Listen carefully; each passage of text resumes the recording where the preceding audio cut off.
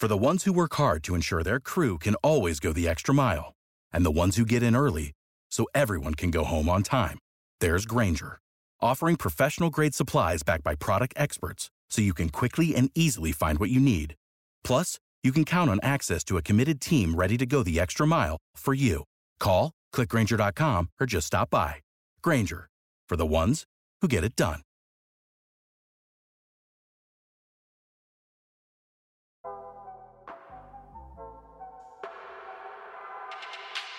Good morning. It's August 26th, 2022, and this is 5-Minute Daily Devotionals with Religionless Christianity. And this morning, we're going to recap the parable of the prodigal son from Luke chapter 15, verses 11 through 32. So, in Luke 15, Jesus tells the parable of the prodigal son, a son who, being dissatisfied with the blessings of being a son in his father's house, takes his inheritance and leaves to live life his way. This is short-lived and brings pain, both physical and mental. He decides he would rather be a servant in his father's house than continue to live in squalor apart from his family. With his mind made up and his groveling message of apology planned out, he returns home. And while he's still a ways off, his father gets informed that his son is coming home. Rather than waiting, the father makes haste to meet his son and embraces him lovingly when they meet. The son is immediately welcomed back into the family, and a celebration is had for his return. It paints a beautiful picture of our Lord and the delight he is filled with when any sons or daughters return home.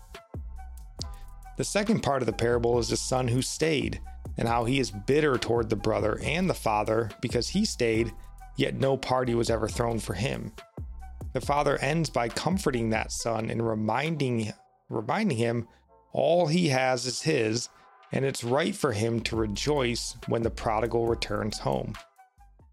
So it's a wonderful parable, and we've looked at it the last 3 days, but what I want to mention today is we as parents can learn from this as well. We as parents must do what we can to not raise prodigals. And I know that this goes without saying, but not all who wander return home. And I said yesterday that we should strive to be the son who never left, and I stand by that. But we as parents must also make sure that our children know that they are loved both by us and, more importantly, by God. So let's not wait until they're gone to reach out.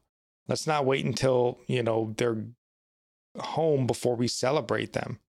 Let's love and appreciate what God has placed in our care today and not wait until tomorrow, for we don't know what tomorrow will hold. It's true. And no parent expects their child to stray. Everyone has high hopes and expectations for each child. We can't do anything on our own and our own good efforts that will stop that from happening. So the most important thing we can do is pray for them and ask God for wisdom and help in how to raise them. We must ask God to work on us and help us be loving towards them and to discipline them. And there needs to be a balance. A lot of kids long for love from their earthly fathers. I know fathers are more the disciplinary ones and the mothers the affectionate ones. But boys especially need affirmation from their fathers. They want to know they are doing a good job and not always being corrected. Mothers and fathers balance each other, but we each need to work on doing those things that don't come as natural. So mothers need to be more disciplinary and fathers need to be more encouraging at times. So as we pray for our children, part of them not going astray lies in praying for ourselves that we would not drive them away, which is more often the case in our day. I'm not saying any parent has perfect grown kids by doing X, Y, Z. I'm just saying all we can do is pray and submit to God. After all, it is all Him doing the work in them through us and through others as well. Absolutely. And our psalm for the day comes from Psalms 117, verse 1 and 2.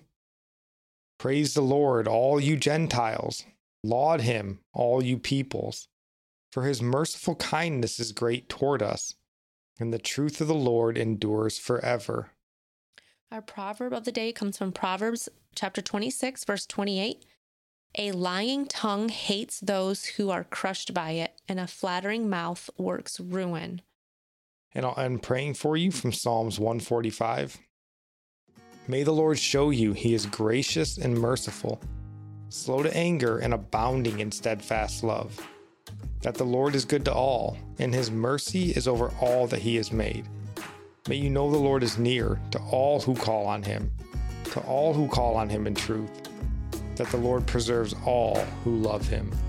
God bless.